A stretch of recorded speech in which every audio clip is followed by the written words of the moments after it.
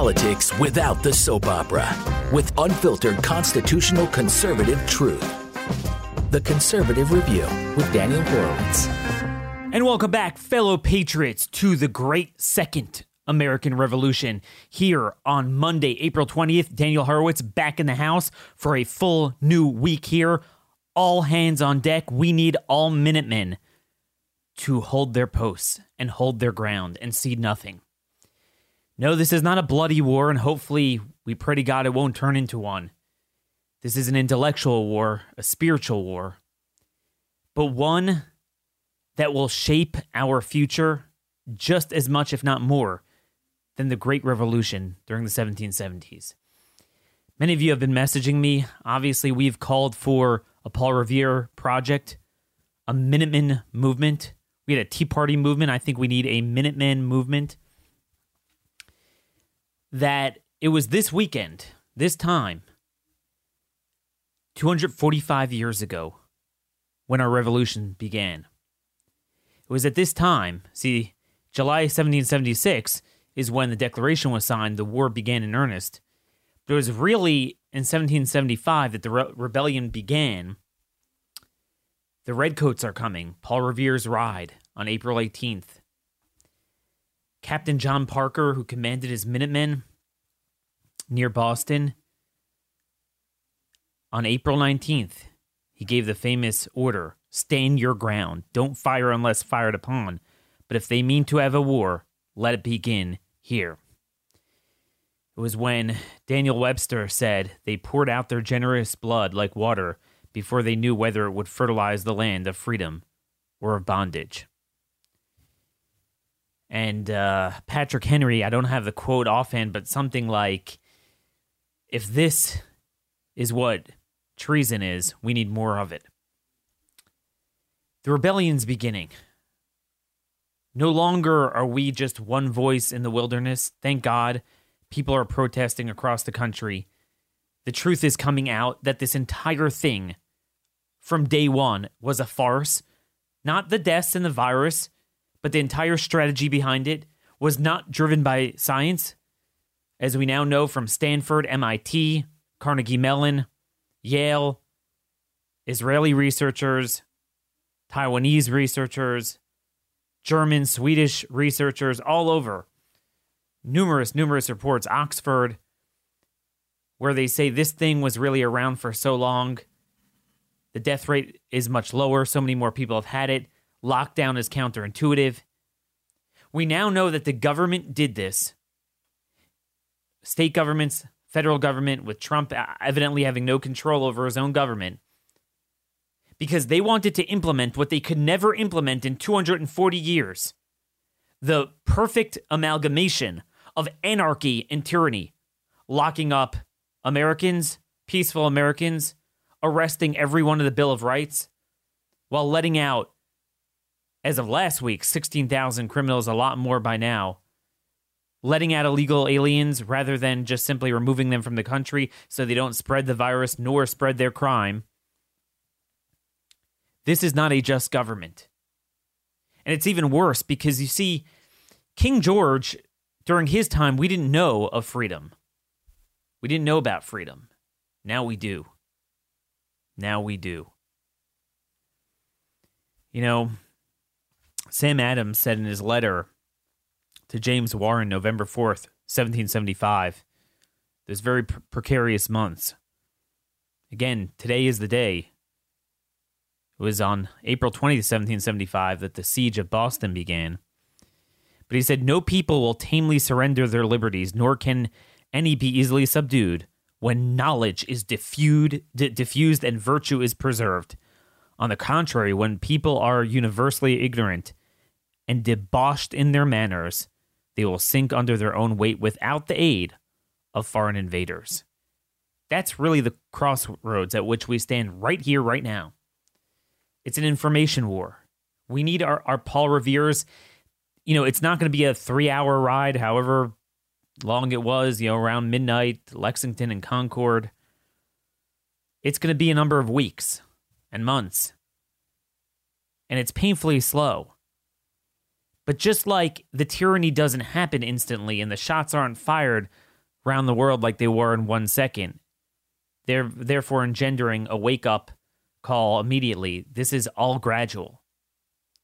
Because the problem is that the type of tyranny we have nowadays is very subtle.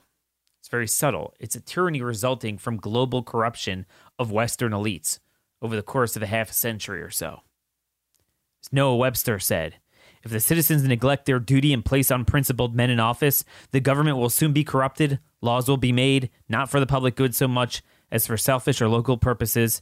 Corrupt or incompetent men will be appointed to execute the laws, the public revenues will be squandered on unworthy men, and the rights of the citizen will be violated or disregarded. John Witherspoon, writing in The Dominion of Providence over the Passions of Men, 1776, nothing is more certain than that a general profligacy and corruption of manners make a people ripe for destruction. A good form of government may hold the rotten materials together for some time, but beyond a certain pitch, even the best constitution will be ineffectual, and slavery must ensue. And that's the question. Do we have the values to mount any sort of revolt? And that's the thing. Right now, it is very, very subtle over the years, but it's getting less subtle. They have Chinese drones spying on us to make sure we're keeping our distance, when our own military is concerned that the feedback goes back to China, the very source of this virus. They bring in more foreign workers. They bring in more Afghani refugees, all while we are under house arrest. Now they're going after First Amendment. I'm sure many of you have seen that Facebook has announced that they are working at government's instruction, whatever that means, to shut down crime online, aka organizing protests, while meanwhile criminals are released. My own home state governor, Larry Hogan, may he rot in hell, he said, now we're getting tough, right? We're getting very tough. He said that, where is this? Where's his quote? We are no longer asking or suggesting that Marylanders stay at home. We are directing them to do so. He's announcing up to a year in prison for those who don't wear masks. But at the same time, he issued an executive order letting go 500 criminals. I'm sure he'd let go illegal aliens too, but the federal judges are doing it for him. Now, let me tell you something. If you are in prison in Maryland, it takes a lot of talent. The Maryland prison population, because of all the jailbreak, has decreased by 30%. Not as its rate as the general population grows, but in raw numbers, by 30% over the past decade. Nobody serves time anymore. All these people ravaging neighborhoods near where I live, outside of Baltimore, inside of Baltimore, they have robbery, larceny, theft, auto theft, 6 felonies within a half a year. They don't serve a day in jail. So if you're in there, you're pretty bad. And these are the people he's releasing. In some respects, I guess, if you rob a bank, you're always wearing a mask. So I guess they'll get a medal from Larry Hogan. Again, this is not a disagreement. This is not emanating from some sort of disagreement. I want to make that very clear. I want to make that these are not transient causes for which Jefferson in the Declaration advised against a revolt. Jefferson wrote in a summary view of the rights of British America, 1774, the year before, quote, single acts of tyranny may be ascribed to the accidental opinion of a day, but a series of oppressions begun at a distinguished period and pursued unalterably through every change of ministers too plainly prove a deliberate, systematical plan of reducing us to slavery. There is something very, very dark we called out 6-7 weeks ago when we said, wait a minute, what you're saying, you have to shelter in place, but the prisoners have to be let out, the legal aliens have to be let out, abortion clinics have to be open, marijuana shops have to be open, but all sorts of First Amendment rights to protest, to prayer, small businesses that have very little or no crowds have to cease, and then mass transit, which is scientifically the biggest contributor to spreading a virus, is kept open. We knew from day one this thing was BS. Now, of course, they latch on to a truth that people are dying and we do have a virus. But like every truth that is manipulated, it's really 100% false, because what we're doing has nothing to do with that.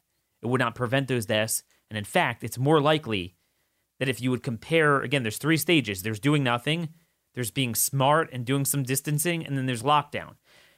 It's very likely that doing lockdown as opposed to the proper mode, you're actually killing more people from the virus, much less from the terrible devastation of our healthcare all across the board. I mean, even the Wall Street Journal now has an article, an opinion, sending hospitals into bankruptcy.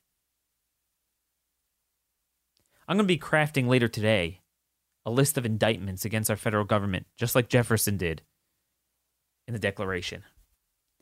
It's time we get them out.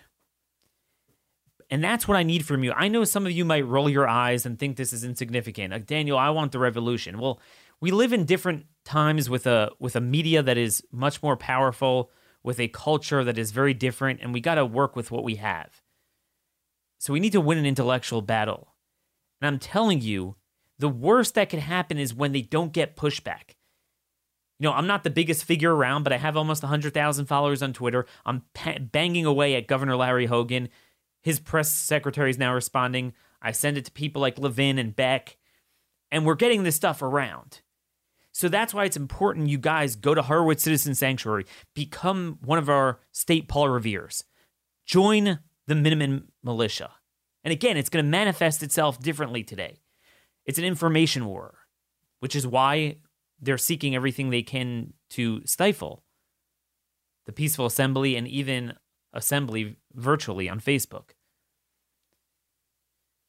So email our team and we'll put you together, if you're several people in a state, to be our, Maryland team, our Pennsylvania team, and report on what you're seeing. Because a lot of this was going on for weeks and no one was even calling them out for it. The minute we shed some light on it, they start scattering like a bunch of bugs. You notice we've already had that success a couple of times. They want this done in the dark. We need sunlight. We need to expose the bastards. That's the first step. And then obviously we need to disseminate wide the information.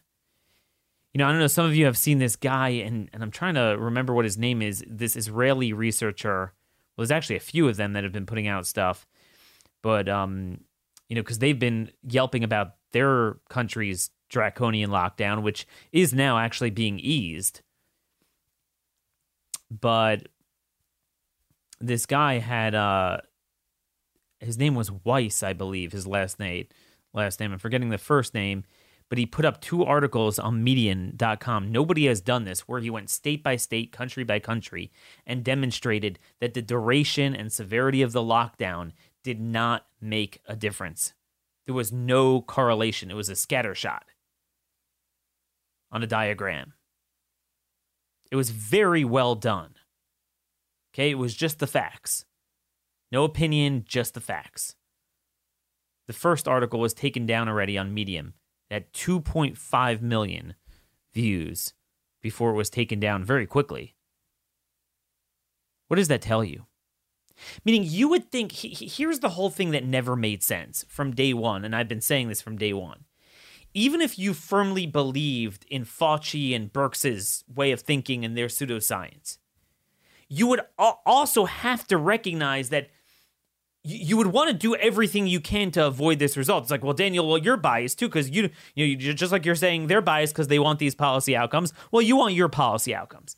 Well, gee, we should all want my policy outcomes. Whether you're liberal or conservative, I mean, we should all agree we don't want mass prisoners being released, right? Dangerous people. We don't want Americans locked up. We don't want businesses shut down. We don't want bankruptcy. We don't want, even if you're more of a liberal on spending, you certainly don't want this degree of debt. I think no sane person would say they want this. So certainly you should investigate and overturn every stone to make sure that there really is nothing else we can do and that this is what we have to do. Yet when there's so much countervailing evidence, and I'm not saying from Liberty University or Hillsdale, I'm saying from liberal Ivy League bastions that are saying, look, we've studied medical research and epidemiology our entire lifetimes, top researchers at University of Bonn, and again, Oxford, MIT, Carnegie Mellon, Stanford, Yale, they're saying, wait a minute, this is not adding up. I mean, this doesn't work. This might prolong it. This might make it worse. This is not the right strategy. Antibody tests show this has been around for a while.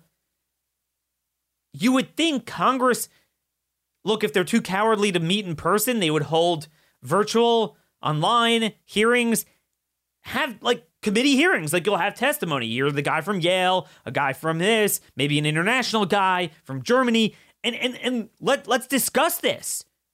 Let's hear it out. State legislatures would do the same thing. I'm all for 24, 36 hours like a governor saying, look, we're going to all die. Here's what you need to do. But we're 7 weeks into this. And now the evidence is mounting that this is all crap. And we're all seeing the insidious nature of what they're doing and what they're not doing. We're all seeing, I mean, it's clear as day that they have sunk their teeth into this. They don't want to get out of it because they've never enjoyed themselves this much. Everything a leftist ever wanted to do, they're getting for free. So it's not science driving it. It's all politics. And it's getting disgusting. It's getting disgusting. It's getting scary. It's beyond scary. We need to rise up. Rise up. But we need our John Hancocks, Paul Revere's, Patrick Henry's. We need it right now. This is getting way out of hand. We need our Lexington and Concord moment. So that's what we need to keep in mind 245 years later. This is a despotism of our own making. John Dickinson was another important founder. He wrote this, again, I think it was 1774. It was called The New Essay by the Pennsylvania Farmer. Honor, justice, and humanity call upon us to hold and to transmit to our posterity that liberty which we received from our ancestors. It is not our duty to leave wealth to our children, but it is our duty to leave liberty to them. No infamy, iniquity, or cruelty can exceed our own if we, born and educated in a country of freedom, entitled to its blessings, and knowing their value,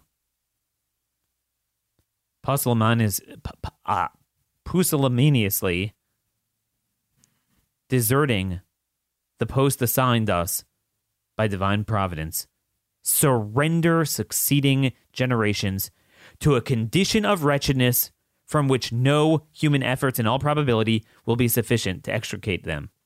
The experience of all states mournfully demonstrating to us that when arbitrary power has been established over them, even the wisest and bravest nations that ever flourished have in a few years degenerated into abject and wretched vassals. See, if you look subtly from our founders, if you take all their writings, I don't think they were ever scared of a president becoming a king, just redoing pre-Enlightenment, European-style tyranny. They were scared of exactly what happened. They called that shot numerous times. That we would have so much freedom, liberty, prosperity, and good things in America.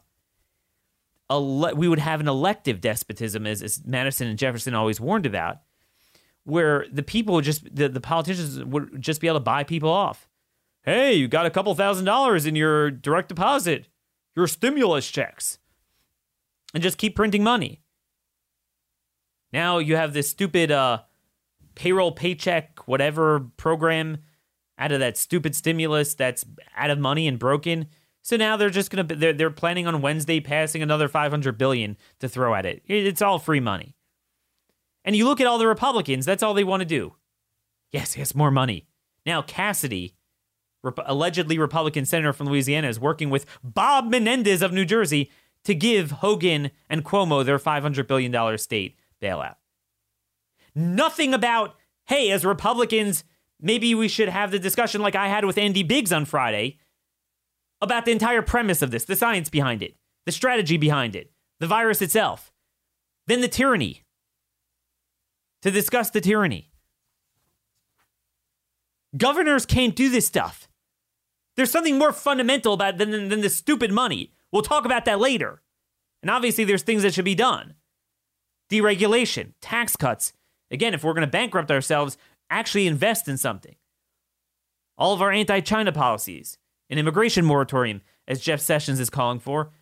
By the way, Senator Sessions, if all goes well, will be on the show tomorrow. If you remember, there's a period of time we were doing video shows and posting on the Conservative Review YouTube page. So go there tomorrow, not for today's episode, but for Tuesday's episode. We will hopefully be posting it as in video form as well as the typical audio podcast. So Jeff Sessions will be joining me. Let me know what you want to discuss with him. Obviously, there's a lot, but we're mainly going to talk about the immigration and jailbreak aspects of coronavirus and, juxtaposed to the tyranny against everyday Americans and real rights being taken out. But as I warned about in my book, folks, when you have a government that for so long bastardizes rights by creating super rights for citizens and citizen plus super rights for foreign nationals and illegal aliens, you inevitably wind up infringing upon real foundational natural rights of all citizens, equally guaranteed to us by natural law and affirmed in the Bill of Rights and double affirmed in the 14th Amendment. It's the first lesson that anyone in Hebrew school, Jewish school, learns, really one of the first lessons of the Bible, that he who adds onto God's word winds up subtracting.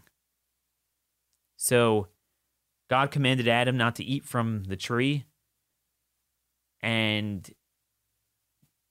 Eve told the snake in the garden, well, we can't touch it. Well, the snake went and pushed her and said, well, look, nothing happened to you. You didn't die, so you could eat it too. That was her mistake, because really God never said you can't touch it, so you can't eat it. It's a similar thing.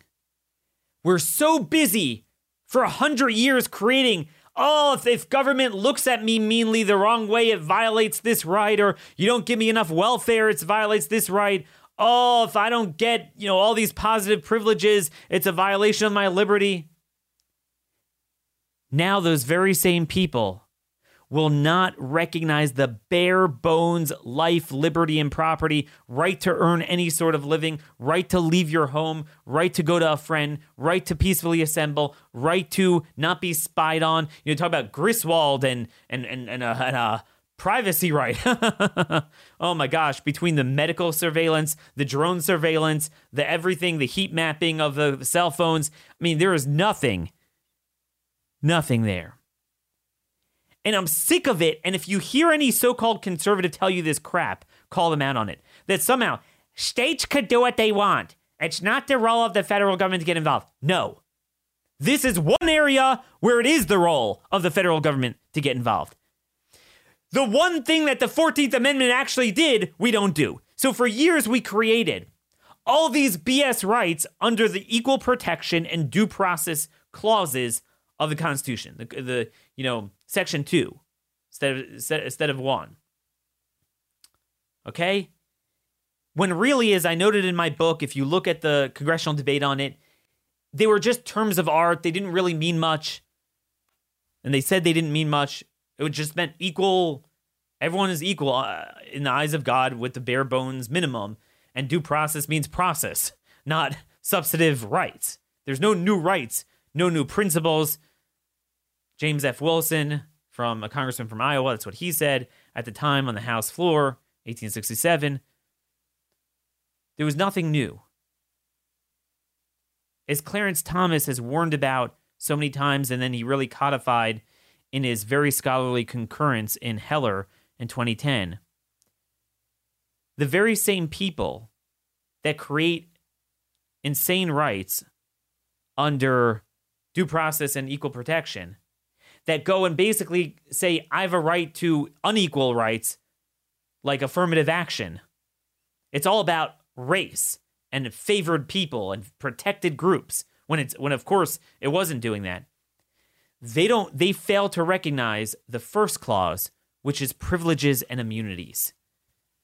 Privileges and immunities. Some of you have already seen me do this on Twitter, but I'm going to repeat it here. The words are so simple.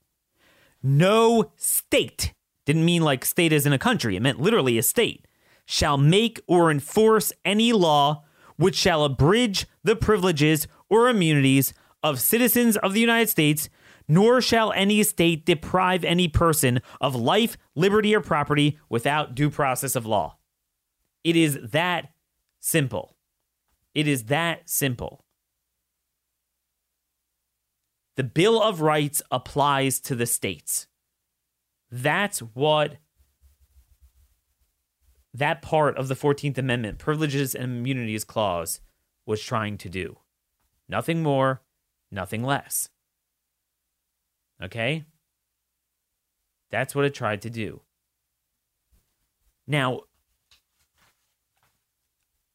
obviously the 14th Amendment was adopted as part of our Constitution, but lest you think I'm not being like a true originalist, like pre-14th Amendment, people forget, and it drives me nuts, states never had the right to violate natural law. Okay? They never did. They never did. Of course not. States have a lot more power to do things that are almost somewhat nanny state that the federal government can't do, but there's a limit. And there always was, even before the 14th Amendment. People forget Article 4. A lot of people know the first 3 articles of the Constitution. There's Article 4, Section 2. Right? So this was 1789. Okay, this is not 1867. The citizens of each state shall be entitled to all privileges and immunities of citizens in the several states. Notice the same language. That's all the 14th Amendment was doing. It was reaffirming, as Lincoln said.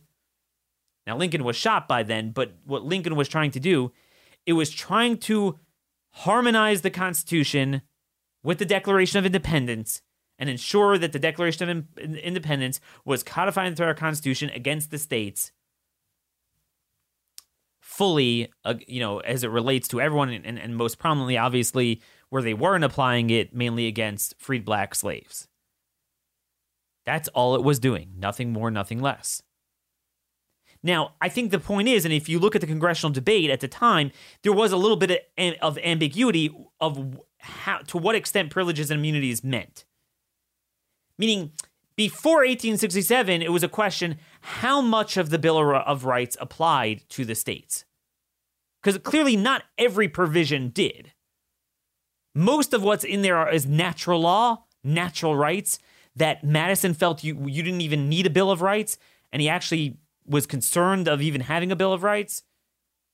But then there are some provisions, like, for example, the Establishment Clause, not to establish a national religion, which is, not to be mixed up with freedom to practice your religion, just a state, right? That clearly did not apply to the states, and Clarence Thomas argues, and I agree with him, it still doesn't apply to the states technically, even after the 14th Amendment. Not that we want a state-sanctioned religion, but technically that part really is on the federal government. But it was unclear. But you look at Senator Jacob Howard, one of the primary drafters of the 14th Amendment, and he said very clearly that the object was, he says, let me find the quote here. He said that, where is this? Darn, I don't even have it here. I put it out on Twitter, and I missed it here. But the point is, he says that it was designed to go on the states. It was meant as an enforcement mechanism against the state. That was the main thing, was that it wasn't clear if every part of the Bill of Rights applied to the states yet. Now, let me say, what governments are doing now, states couldn't do in 1789, much less after 1867. But I'm just telling you academically, and if you want to have a good read, it's a very long read, extremely scholarly. One of the most landmark things ever written by Clarence Thomas, his 2010 concurrence in Heller, where he explains this.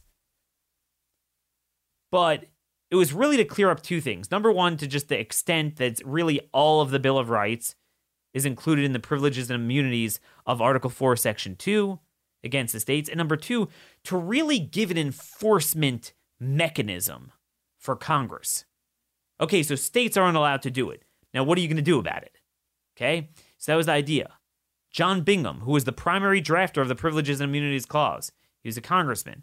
He said on the House floor, February 1866, it was to arm the Congress of the United States by the consent of the people of the United States with the power to enforce the Bill of Rights as it stands in the Constitution today. It hath that extent no more. A couple months later, May 22nd or 23rd, is when the Senate accepted the amendment draft language from the House. Senator Jacob Howard, who was the driving floor manager in the Senate, he was the Senate Judiciary Committee chairman. He said, quote, the great object, meaning of this Privileges and Immunities Clause, was to, quote, restrain the power of the states and compel them at all times to respect these great fundamental guarantees. They were always there, but we had to force them. So there were two things.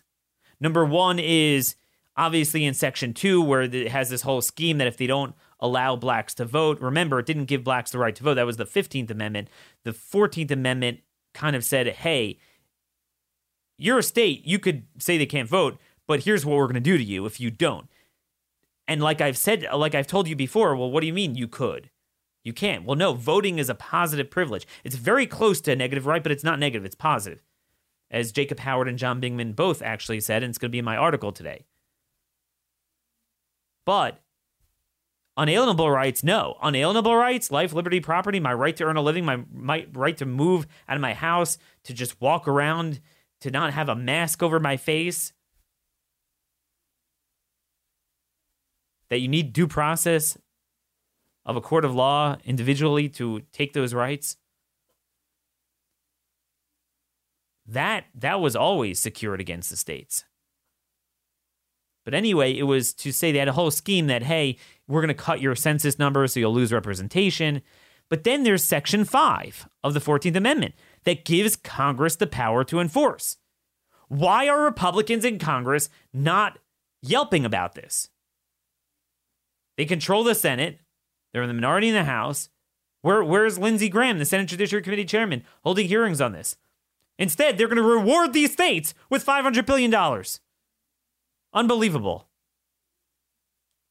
But I'm just going to tell you, the next time you hear this crap of like, a state could do whatever they want, Daniel, the feds need to stay out. Trump's not a king. No, governors aren't king. Now, Trump's not a king either, but Trump and Congress more particularly have a responsibility to enforce. In other words, states never had the right to do this. What, you think our founders fought at Lexington and Concord? What, so you don't have a king or a federal government doing it, but a state government could lock you up? Are you kidding me? No. A state could have more say in governing different policies than the feds would, but you can't take away natural law. And again, I say this all the time. Judge Timothy Farrar, who is Daniel Webster's law partner, he wrote the first constitutional treatise of post 14th Amendment in 1867, right after it was ratified. It was published in Boston, 1867. The states are recognized as governments, and when their own constitutions permit, may do as they please. But in explaining the 14th Amendment, he said the following. This is what it means. Provided they do not interfere with the Constitution and laws of the United States or with the civil or natural rights of the people recognized thereby and held in conformity to them. The right of every person to life, liberty, and property, to keep and bear arms, to the writ of habeas corpus, to trial by jury, right? And he says all these things are recognized by and held under the Constitution of the United States and cannot be infringed by individuals or even by the government itself. And this is why I say all the time that the federal government has a right to march in these states and end these anti-carry laws, the anti-gun laws. I'm sorry, states cannot do that. Everything the federal courts are doing to the states illegitimately on immigration enforcement, on abortion, on gay marriage, on transgenderism, on all sorts of election voting anomalies, all this stuff, they actually should be doing this now on the corona fascism and on the the gun rights infringement. That is the role of the federal government. Again, it was always banned under the Constitution. The primary purpose of the 14th Amendment was to empower the federal government to fight back against it. I'm not saying anything new. The left says this all the time, except they wrongly put it into equal protection and due process instead of privileges and immunities, and therefore they create a whole new constitution out of that and super rights that infringe upon all of our rights, rather than protecting the baseline privileges and immunities as understood in 1789. In other words, it wasn't creating new rights in 1867. What it was doing was affirming the privileges and immunities as understood in 1789 and enforcing them against the states, and certainly ensuring that blacks, were entitled to that. Not affirmative action, not new rights, but the bare bones life, liberty, and property, and giving the federal government some mechanisms to fight back against states doing that. So if you hear like these people say, I'm a constitutional conservative, the president, look, I agree with that. I don't like what the states are doing, but he can't talk like that. No, the governors can't talk like that. Cut the nonsense out. So that's with that. Now, we've spent a lot of time in the liberty aspect here, but I just wanted to go over some of the virus stuff. I was trying to get on the show today some sort of researcher, one of the two researchers from Stanford. But really, that and several other observations and news stories that came out are a game changer. They announced that they sampled 3,330 Santa Clara County residents of all demographics. They did it like you would do a proper scientific public opinion poll. And they found, if you use the margin of error and the proper sampling, anywhere between 2.49% and 4.16% of the people in this county of 1.9 million already had the antibodies in them. In other words, that would mean that there are anywhere from 50 to 85 times more people infected than the government official count. So here's the deal. The numerator, we know, the number of people who died is about 70 in Santa Clara County. It's the denominator we didn't know. Now they're saying it's 50 to 85 times larger. Would mean that rather than like 1,800 people having it, really 48,000 to 81,000 have it in that county as of April 1st. And that if that is the case, that means that the infection fatality rate, the IFR, is 0.12 to 0.2%. So it's either at the flu level or at most twice the level of the flu, 1/5 of 1%, but not this 3-4% that our government has been working off of. Now, we're seeing this everywhere.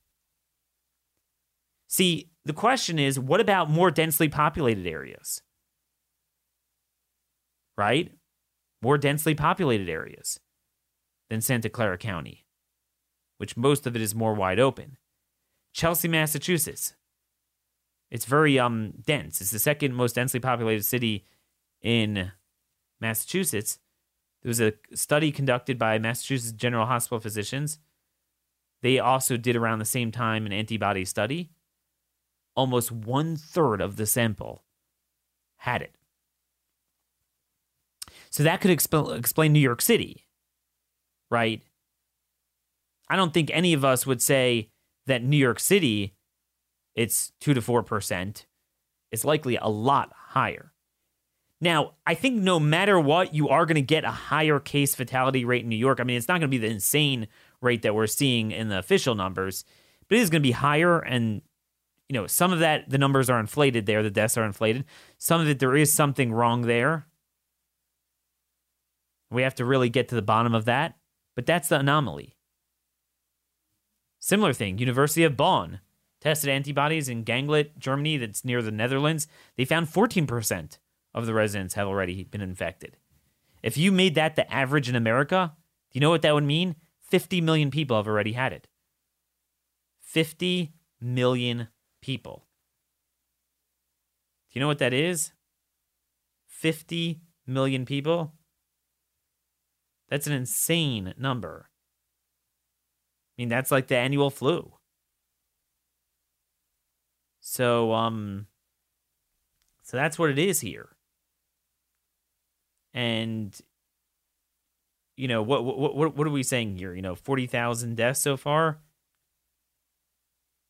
So if you divide that by 50 million,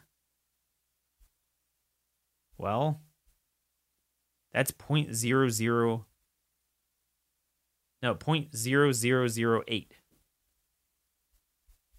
Okay. That's, yeah.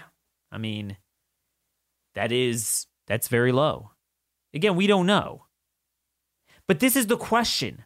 Why is government spending time randomly testing, randomly they're not talking about contact tracing 5 months into this thing after tens of millions have it already? There's nothing to contact trace. That's what you do when you have 5 people with it and you want to stop it. That's when it helps to do quarantine. They should be doing antibody testing. Why does it take private institutions to do this? Why isn't the government do it? And if they are privately doing it, why aren't they putting this out publicly? Why do we know nothing more from our government 7 weeks later into this? Why? I think we know the answer. But you find this all over the place. All over. Navy ships are another very good example of like a densely populated thing, but also where you have full control scientifically. You have scientific control because you could define a full population and test them all. So they tested everyone on board the Navy ship, the aircraft carrier Theodore Roosevelt. There's 4,800 people on it. They found 600 individuals had it. That's 12.5%. So again, that might give you, whereas the Stanford study in Santa Clara was 4% had it. But again, this is more analogous to a densely populated area, ship. 12.5% had it, tested positively. But here's the deal. Roughly 60%, they say, were asymptomatic. And there was just 1 fatality so far out of 600. Again, it says the same story, that so many more people have it and didn't know it. But the good news is that means the fatality rate is really so much lower. So it's 2 things. Number 1 is the fatality rate doesn't justify what we're doing. And number 2, even if it did, what we're doing doesn't help because you can't stop the spread of something that already spread. And instead, you're just locking down everyone who had it, including healthy and young people who very few will die, and you're spreading it even more. They had similar results aboard the Charles de Gaulle French aircraft carrier, according to the New York Times. Out of 2,300 sailors on board, 1,081 tested positive. Right? That's almost 50%. And 51% were symptomatic. That means 49% were not. So similar, a little less than the U.S. ship, which 60% were asymptomatic. So here 49% were. Just 24 were hospitalized and 1 in intensive care. Now these are going to be younger people. Another remarkable result came from the Boston homeless shelter, where 146 of 397. Okay? 146 of 397. What is that? 40% or so tested positive. Not a single one of those 146 had any symptoms. They didn't know without testing. That's a very different story. That's a very different story than what catalyzed this 7 weeks ago. We need to reassess everything. And again, we knew this. We were talking about this 7 weeks ago. I mean, all this is just proving what was pretty obvious to us from the get-go. Am I a scientist? No. But I study public policy and I watch the development of events very carefully. And particularly, I watch immigration and travel trends. And I knew that if at a minimum, this started in Wuhan in November 17th, which now there's one study that seems to indicate it could have been September. So I was like, dude, your goose is cooked. When you had 750,000 traveling from there, your goose is cooked by December. So it was obvious to us that this was going on for a long time. And if it was going on for a long time and they're saying it's this contagious, that means that tens of millions have it. And if that's the case, and we're not seeing everyone dead, that means the case fatality is, because they want to have it both ways. Oh my gosh, the case fatality is so high. It's crazy. Everyone's going to die. And imagine if more people get it. But then they use that same percentage for a larger denominator. They copy and paste it when you can't do that. Right? Because if you're going to say, hey, this number of people died from this number of cases, well, imagine if we had more cases, then more people die. But no, we now have more cases. We know there were more cases, and we have the same death numbers. So, overall, again, it's hard to know. So it's probably going to range a little bit. Some places it's going to be like the flu, 0.1%. Maybe some places it's going to be 0.5%. Maybe in New York, it winds up being 1 or 2%. And then among those, let's say, under 55 or so, it's going to be remarkably low. Of course, you're going to have examples of people dying. I was talking to my wife about this, God forbid, you have an infant, and we're talking about, like, she was like, yeah, got to keep her safe. And I was laughing. I said, look, of all people, she's the best off, a newborn. There's a lot of things where newborns, are the most vulnerable, but with this, they're actually not. Oh, well, my wife is like, well, I read somewhere someone died. I was like, well, dude, yeah, someone dies of everything, but an infant is so much more likely to die from SIDS and God knows what else before they die of this. You always find a case. But we're being lied to. This entire thing is a lie. The science is a lie. The jailbreak is a lie. The releasing of illegal aliens is a lie. The tyranny, the spying, the surveillance, the denuding us of our rights, our property, our way of earning a living, our national pride, destroying hospitals. What are we going to do? So that's the thing. We need to win the information war first. Give this over to your congressman, your county council members, city council members. Call your county executive, your state legislatures. Find any way to contact your governor. Organize, keep organizing rallies. It's working. Commensurate with their reaction, what you're doing is being effective. It's slow. It's not as fast as I want it to be. But the momentum is shifting. It's shifting in our direction. Let's pick up that mantle of liberty from Patrick Henry, Sam Adams, John Hancock, Paul Revere, John Dickerson. Let's take this to the next level, folks. Because if we do it right now, God hope we will avoid that bloodshed that did take place in the first revolution. And this will be a bloodless revolution to restore the promise and sacrifice of the original bloodshed in our first great revolution. Tomorrow we'll have Jeff Sessions on the show. Email me your questions, dhorowitz@blazemedia.com. Tweet me at @RMConservative. Sign up for Horowitz Citizen Sanctuary on Facebook to be one of our Minutemen. And folks, let that shot be heard around the world. And let's roll.